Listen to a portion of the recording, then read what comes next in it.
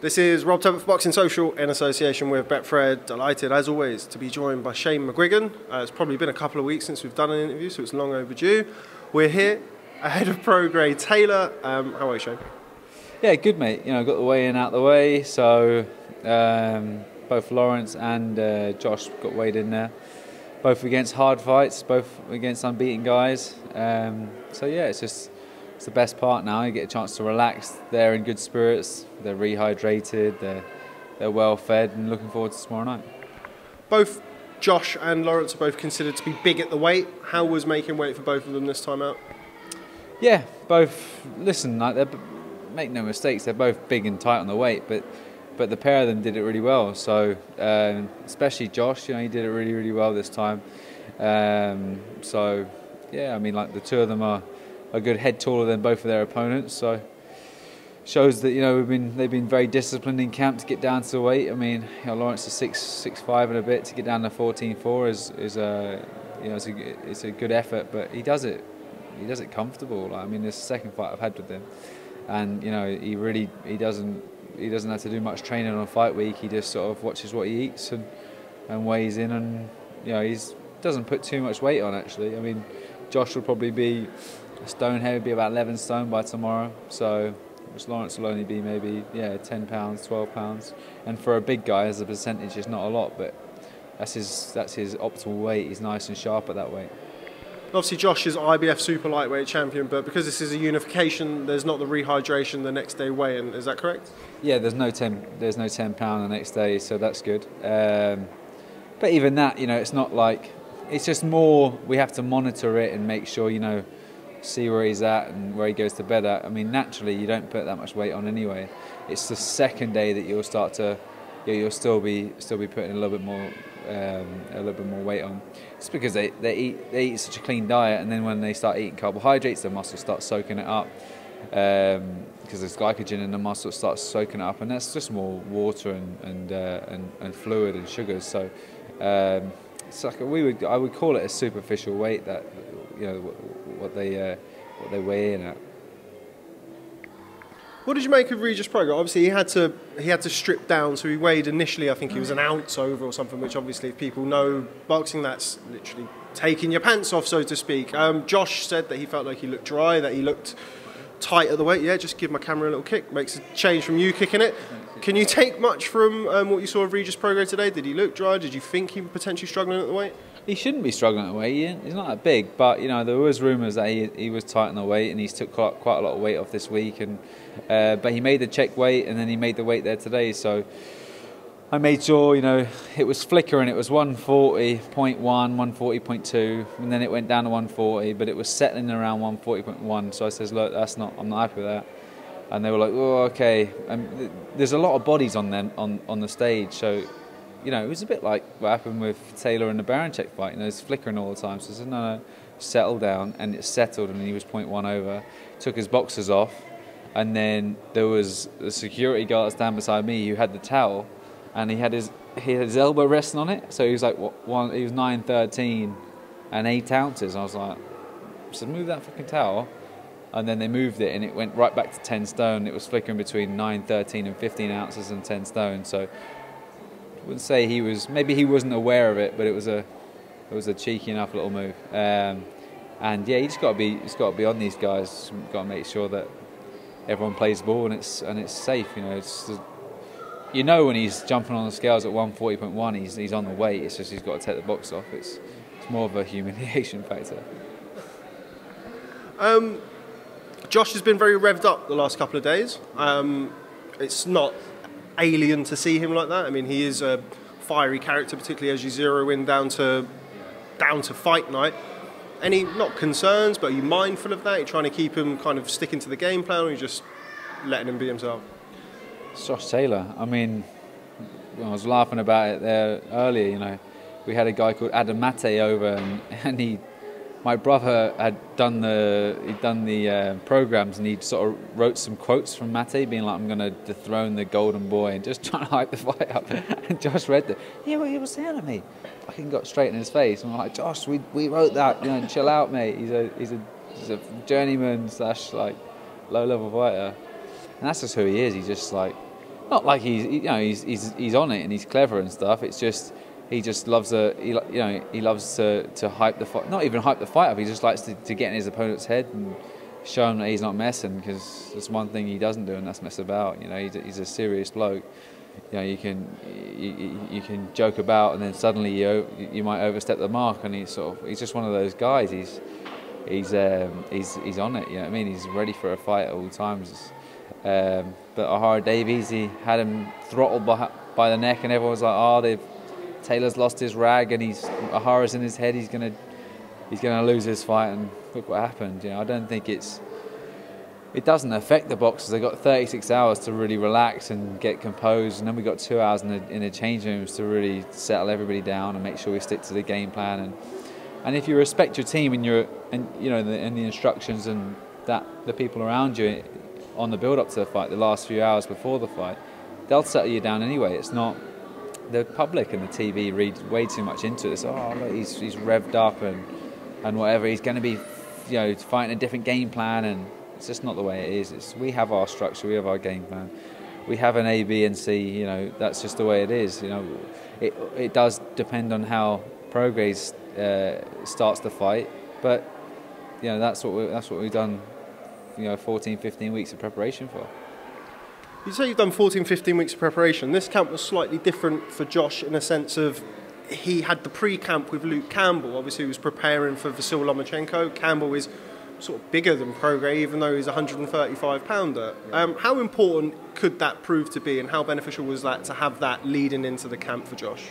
Well, the thing is Josh moved down to London last year, and he spent the whole time being in camp. He won a world title, and he took a month off back in Scotland, and he moved down again, and we had no date really, and he was just in the gym working on things. And he said to me, like, maybe 2 years ago, he's like, I want to move down here. I just want to. I mean, like, it's expensive to move to London, but him and his girlfriend Danielle, they moved down, and he was like, that was a big commitment from him to do that, to come down beside the gym, so he can, even when he hasn't got a date, he's working on his craft, and he's trying things out, and he's trying to better himself. But it's not at full intensity; it's at a lower intensity. So we really ramped the camp up in the last 7 weeks. But he was in camp, obviously helping Luke out, and the spar. He was sparring. He wasn't doing 10 rounds with Luke, but he was doing 6 at a fast pace. Because a professional fighter, if they're a championship fighter, they've always got 6 fast rounds in them. And that was good. That sort of sharpened him up. And then he had some wisdom teeth taken out, so he had to be on a liquid diet a good 2.5, 3 months ago or something.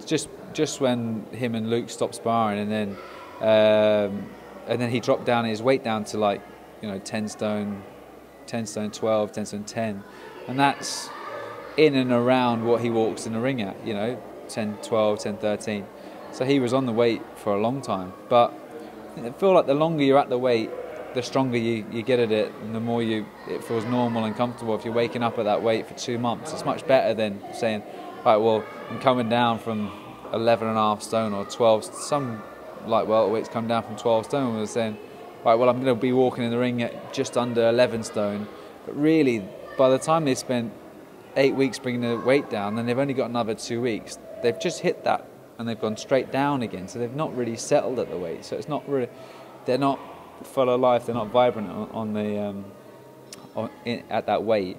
And I think that people can, that's where they get it wrong. If they're fluctuating a lot. But good thing for us is that he's had a long time on it, and he's super strong on it. Everything's gone to plan. We've had unbelievable sparring. We've had a guy called Alexis Rocha in from his Golden Boy fighter. He's 14-0, welterweight. I mean, he helped Mikey Garcia prepare for Errol Spence, and he helped Canelo for James Kirkland. He did some work with Canelo. He's a young guy, but he can really, really mix it up and fight.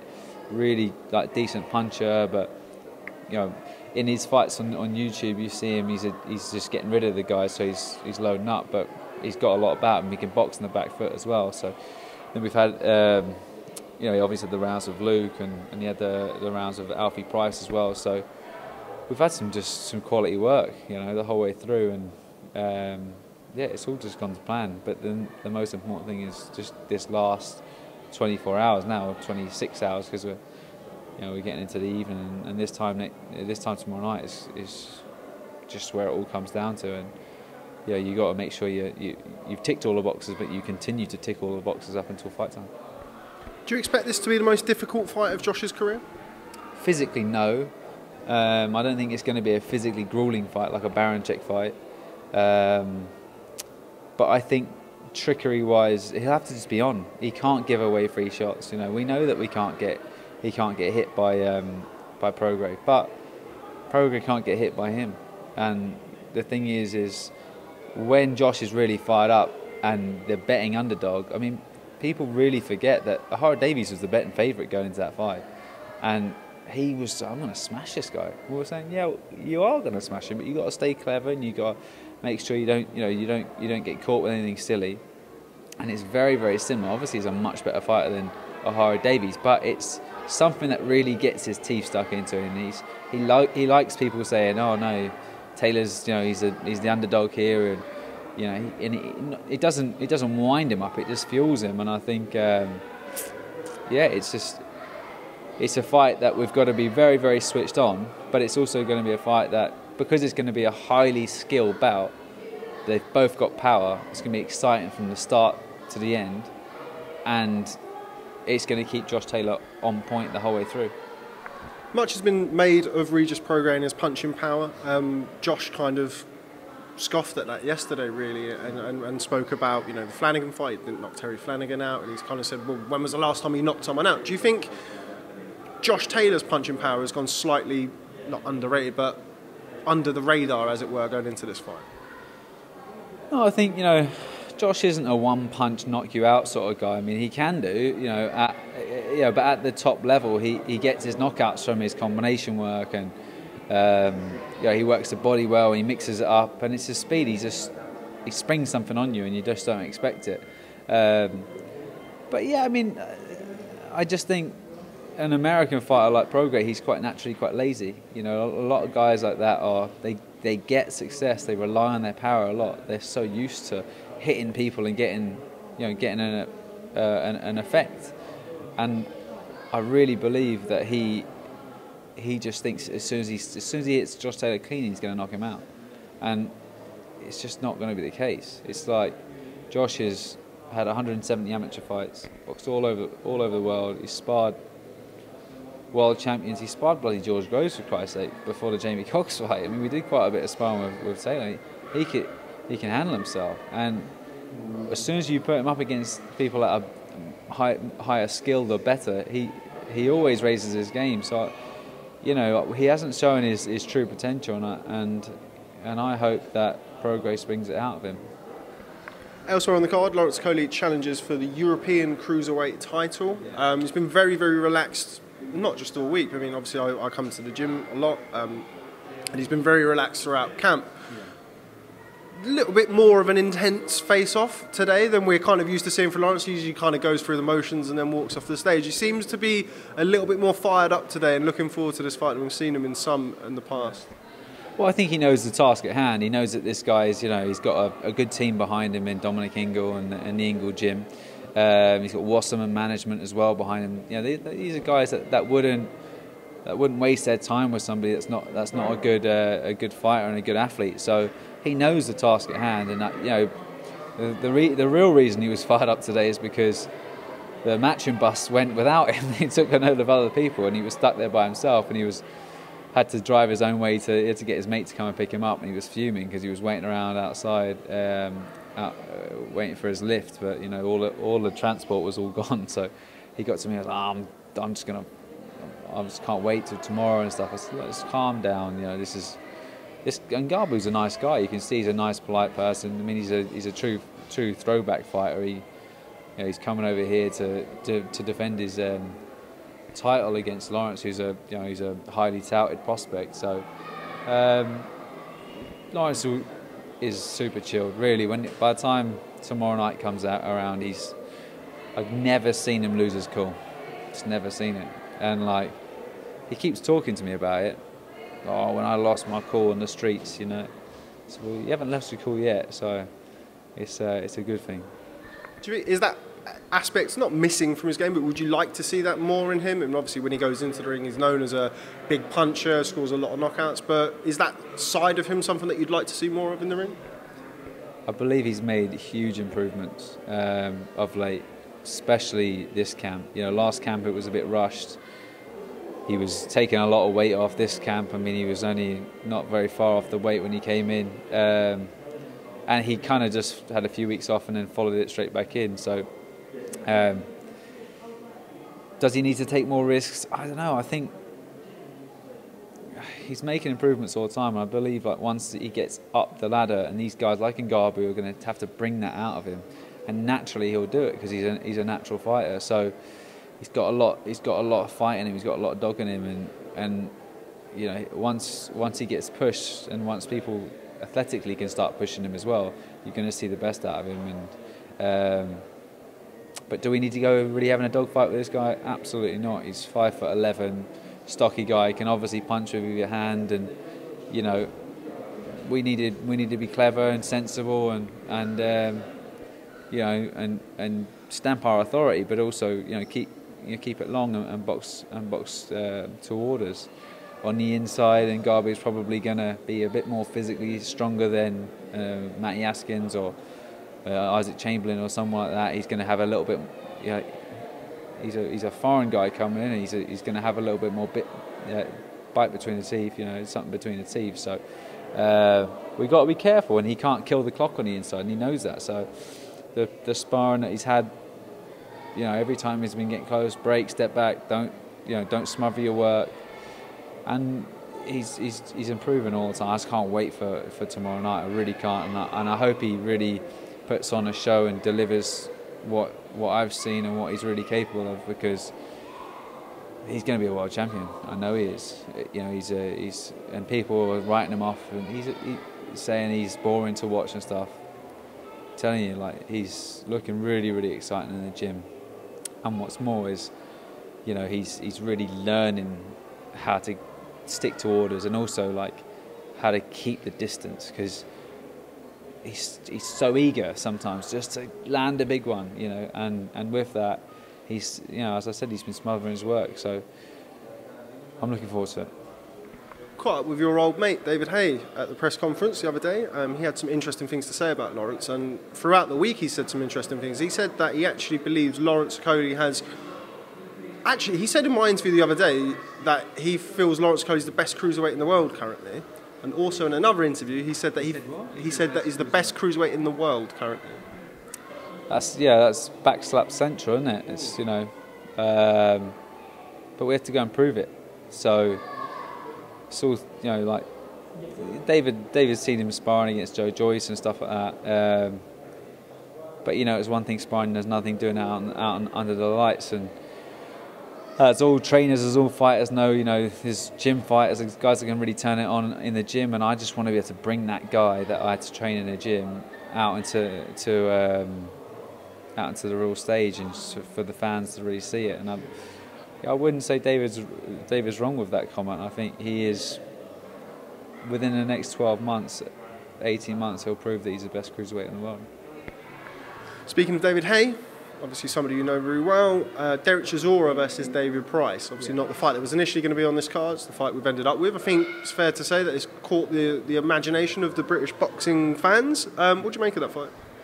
Great fight. Yeah, really looking forward to that one. I'm not going to put a prediction out, but it's just one of them. It's, you know, it's heavyweight boxing. It's David Price coming off a great win against Dave Allen. Dave Allen. Has he had the preparation that he had against Allen? You know, has he had that proper hard camp? Can he keep Chisora off him? Chisora's a better fighter than Dave Allen. He's a bigger version of him. He's a harder puncher than him.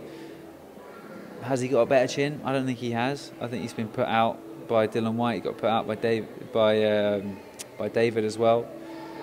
He's got a very good chin, but I don't think he has a better chin than Dave Allen. So, and one of the reasons David Price got that victory against Dave Allen is because he stunned him so many times and really, you know, kept him at the end of the shot and really turned them shots over. And and that was the old David Price that everyone's used to seeing. So, well, was used to seeing, and he lost his way a little bit. You know, he went to Dave Coolwell. He didn't gel well. He's been around to different other trainers, and he's back in his old amateur gym, I think it is, and he's back with his old team, and that's where he feels comfortable. That's where he feels that like he's like the people that really truly know him as a person and as a fighter, and that's what can bring the best out of him. And I hope he does it. I hope he does it, because Chisora's had his shots. He stunk the place out in Monaco. He's knocked out Takam. He's knocked out Spilka. He's brought the big wins out. He had a great fight against Dylan White in the first one. Second one, obviously he was doing quite well, and then he got knocked out. But I really want to see David Price fulfill his true potential, because he's such a nice big guy, and I believe something like this can really just catapult him back to where he was before Tony Thompson. There was a lot of conversation coming into this fight about who was training Derek Chisora. He split with Dave Coldwell. Found out at the workout it was going to be Steve Broughton, who's somebody you know very well. He's been part of your team in the past. What can you tell people who are probably not as familiar with Steve as I'm sure you are about who he is, what he does, what do you think he'll bring to the team? Yeah, I mean, Steve used to work for myself. He worked about 3.5 years maybe. He's a nice guy. He's. I don't think he knew about. I think Chisora was training a lot at shoot fighters with Marius and Alexis, two really nice guys, doing a lot of his conditioning down there. Ruben Tavares is doing the conditioning, and it's a bit of a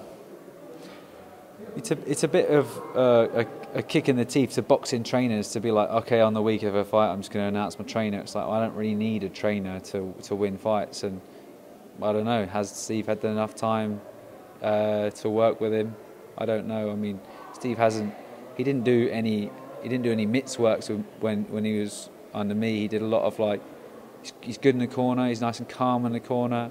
He's done some cuts with Tony Dodson. Remember, he had a terrible cut on a undercard of David's Jurjai, whatever that guy was called. One of his fights, and he had a terrible cut, and he stopped the cut. So he's had experience in title fights, but he hasn't had experience when it comes to pads, getting guys sparring, and proper sparring or championship sparring. So, but then again, Derek's done it loads of times, and as long as Derek respects Steve, which I don't know, I'm not in the camp, but the fact that he's gone through. Don Charles is a lovely man. Don rang me and said, I've split with Derek, and I was sad about that. I was proper sad, because Don's the perfect person for Derek Chisora. Derek Chisora doesn't respect anybody. He has no respect for anybody. He says these horrible things. He goes out of his way to insult people. But Don Charles wouldn't let it. He wouldn't let it happen. And when he's in his, he obviously flew off the handle once or twice, but he was always the guy to reassure him and say, don't do that, do this, come on, you're better than that, because he had respect for Dom. And then he lost it, and he lost it since David Haye came into the camp. So it's a bit of it's a bad one. And then he obviously went up and then went with Dave Coolwell, and then that ended. And now he's just choosing a trainer last minute. And Steve is, he's a good guy, he's a good trainer, but there has to be a respect in the corner, and I hope for Steve's sake that's the case. I don't hope for Derek Chisora's sake. I don't care about that. I just hope for Steve's sake that there's enough respect that if he gets dropped or if he gets hurt and he comes back, Steve can get hold of him and say, listen, you need to switch on here, you need to do this, that, stop walking into shots, or keep that hand up, or tie him up if you're hurt, or just basic sound advice. The most important thing between a fighter and a coach is that you have a rapport and you have respect. Mention kind of the things that Derek has said. one of them was yesterday. I mean, piped up at the press conference, and some of the things he was saying to David Price. I think it's fair to say in the current climate, those comments didn't really resonate too well with a lot of people. What were your thoughts on what he said to David Price? I don't know. I just thought he did some weird things that day. He put out an Instagram about Eddie Hearn, and then David Price was talking, and he starts with the phone saying that he's going to slaughter him, and it's like a cow going to a slaughterhouse. It's like, did you have a talk, and did Eddie say, okay, well you're now on a bit more of a higher percentage of the pay-per-view, and then he's doing that? I mean, there's one person you don't need to. He won't come back at you with, trash talk, and that's David Price. He won't lower himself. He's a proper gent. You know what I mean? You don't need to do that. That fight, the fact that Price is dangerous and he's vulnerable, sells itself. The fact that Chisora comes and always has a go, and he's always he's in exciting fights if his opponent is live. It sells itself. You don't need to go and we had a death last week, Patrick Day. He had a horrible thing for boxing. You don't want to be saying stuff like, I'm going to kill you and take you to a slaughterhouse. It's terrible for boxing. It's a terrible, terrible ambassador for boxing, and that's just it's stupid. It's so silly. You got the number one versus the number two, Josh Taylor number one versus PROGRAIS number two, best two light welterweights in the division. You got Burns Selby, you got Lawrence fighting an unbeaten guy. He's a part of a pay-per-view show. He's not the main person, and the fact that everyone in these good fights, that's what sells this show. You don't have to go and make a mockery of it, and I think it winds me up. But he needs somebody to keep on top of him and not let these things happen, because it's bad for our sport. I agree. We'll move on because I know that you have to get going. Where was I going to go with this? Yes, you. Let's talk about you. You're back in the World Boxing Super Series final, looking to go one better than you did last year. What I want to know is, how do you feel that you've developed as a coach in the last 12 months, or not the last 12 months, since George boxed in the World Boxing Super Series? Just use that as kind of a starting off point. Very generic question for somebody who I know likes a lot of detail, but... Okay, no, it's fine, yeah. I've developed. No, I'm joking. I've obviously gained more experience. I've had a boxer, Luke Campbell, box an elite pound-for-pound fight. I've never had that before, so this year I've had another world champion come through, my third world champion in Josh Taylor, someone that I took straight from the amateurs to the professionals world title. So developing all the time. I mean, the longer you're in the sport, when I was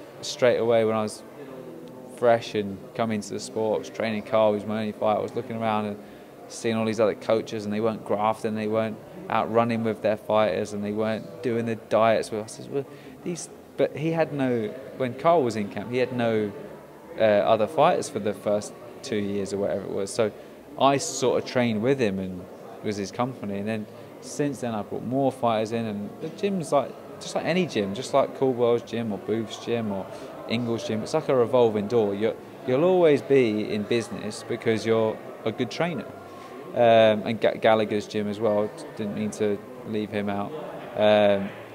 But you'll always be in business, and what you have to understand is you've got to make sure there's a level, like there's professionalism, and you can't break that line. You can't break that line of friendship. You have to be the coach, and you have to call the shots. And I just think working with more fighters, a few have left, a few more have come on. It's just all gathering experience, and that is priceless. I've always had Jimmy Tibbs in my corner. He does the cuts, but it's someone that I really, really respect. I mean, he trained my dad at the end of his career, and he's in close fights. You need to know you got 4 people that's allowed in the corner. I need to know that all 4 people in my corner know boxing, because I can get too emotional and think, he won that round, and then close. You need someone as well to be in the corner that's giving you another perspective on it. And you know, I've got no ego. Like, I mean, you know, I want, and you need help, and you need other people that you respect in the corner, and you need to go through experiences. You have to have wins, but losses are just as valuable as the wins. And I've had, you know, a loss with Luke. We've had a loss with Chris against Reactball. Close fight. Could have gone either way, but if you were watching it on Sky, you'd have thought he got knocked out or something. But it was terrible commentary. Matthew Macklin and whoever else was there. We've joked about it since. Josh Taylor's dad's just giving me the fingers, trying to wind me up, trying to get me off this interview. But yeah, we've had some losses, and that's that. Yeah, that's part of the game, and it's, you got to keep getting back, and you have all these, you go through phases. You know, you have all these wins, and then you have a few losses, and then you got to get back up there and wins again. And prime example was Joe Gallagher. He had a couple of great years. You know, he had 3 world champions in 1 year, and then he had a couple of bad years. But look at what he's done with Callum Smith. He's back. He's just won Trainer of the Year, and he's back to the best, but he's back to, you know, he's back up there again. He's got his name back up. So it's like, this is part of the part. I mean, me and him we're on good terms now. We're chatting away to each other on social media and stuff, and it's fun. Boxing's a funny old sport. It's funny how you can go from one extreme to the other, but it's yeah, I wouldn't change it for the world. It's just great. It's a great experience, and I'll let you take that mic now. Thanks, mate. Yeah, it's a bit awkward. I think Boxing Social can have a little bit of credit for you and Joe now becoming really close friends, because you're actually probably 2 of the most interviewed people on the channel. Really? So I think, yeah, you are. So we'll probably take this like a, what's it, like a Cupid type situation. Like, yeah. No, I think it's just knowledge. You know, I think maybe it's because we're getting the most views. Nah. It's because we're probably two big mouthpieces that like the sound of our own voices and have our say. Nah, but appreciate your time. You're very welcome. Before I let you go, I know you've got to go. Chris Eubank Jr. versus Matt Korobov. Talk to me. Could potentially be the biggest banana skin for him. Just don't know. I mean, I've seen Eddie saying who's managing him, and I kind of got to agree with him. I mean, Korobov looked finished. He looked shot when Andy Lee knocked him out, but he's since come back, give Charlo a lot of problems, and I don't know. What weight is it? A super middleweight? Middleweight. Is it back at middleweight? Okay, yeah, interesting. Don't know, he hasn't done that weight for a while. It depends. When you're with Al Heyman, you know, you're gonna have to fight a lot of his middleweights, and he's got a lot of good middleweights. So obviously Eddie has got Golovkin and stuff like that, but I would rather, if I was on Eubank's side, I'd rather be on the DAZN channel, because you got Golovkin that's not at his best anymore. You got Jacobs, who's quite old as well. Those are 2 names that if he was on the other side, he could have, you know, he could have got some really good wins there. You got Callum Smith who's in the mix. You got Billy Joe Saunders that's there, and then you've got Canelo who's just the golden goose. But fighting Matt v Korobov, he was in 2007. I had DVDs, you know, when I was boxing. I remember just watching him, just thinking, wow, he's unbelievable. His footwork is incredible, and we all know that Eubank's not, you know, he's not the best technical fighter. He's a slugger, and he can great engine. He can work. He's getting better, and you know, he can definitely mix it at the world level. He just beat DeGale, but Korobov is a slippery guy, and you're not going to find the target easy with him. But the one thing he doesn't have, he hasn't got a lot of punching power. So, I don't know. I mean, my heart would say, or my head would say, I'm going with Eubank. Potentially late stoppage, but if he's a bit flat, it could be a bad night for him. Have you got time for one more question? Go ahead. Okay. WBC franchise champion Vasyl Lomachenko. Oh. It's one question which could go on for a while, so I apologise about that. I made my feelings known on Twitter, so no one cares what I think anyway. Thoughts? Does that camera pick up steam coming out my ears or what? Tough one to take. I mean,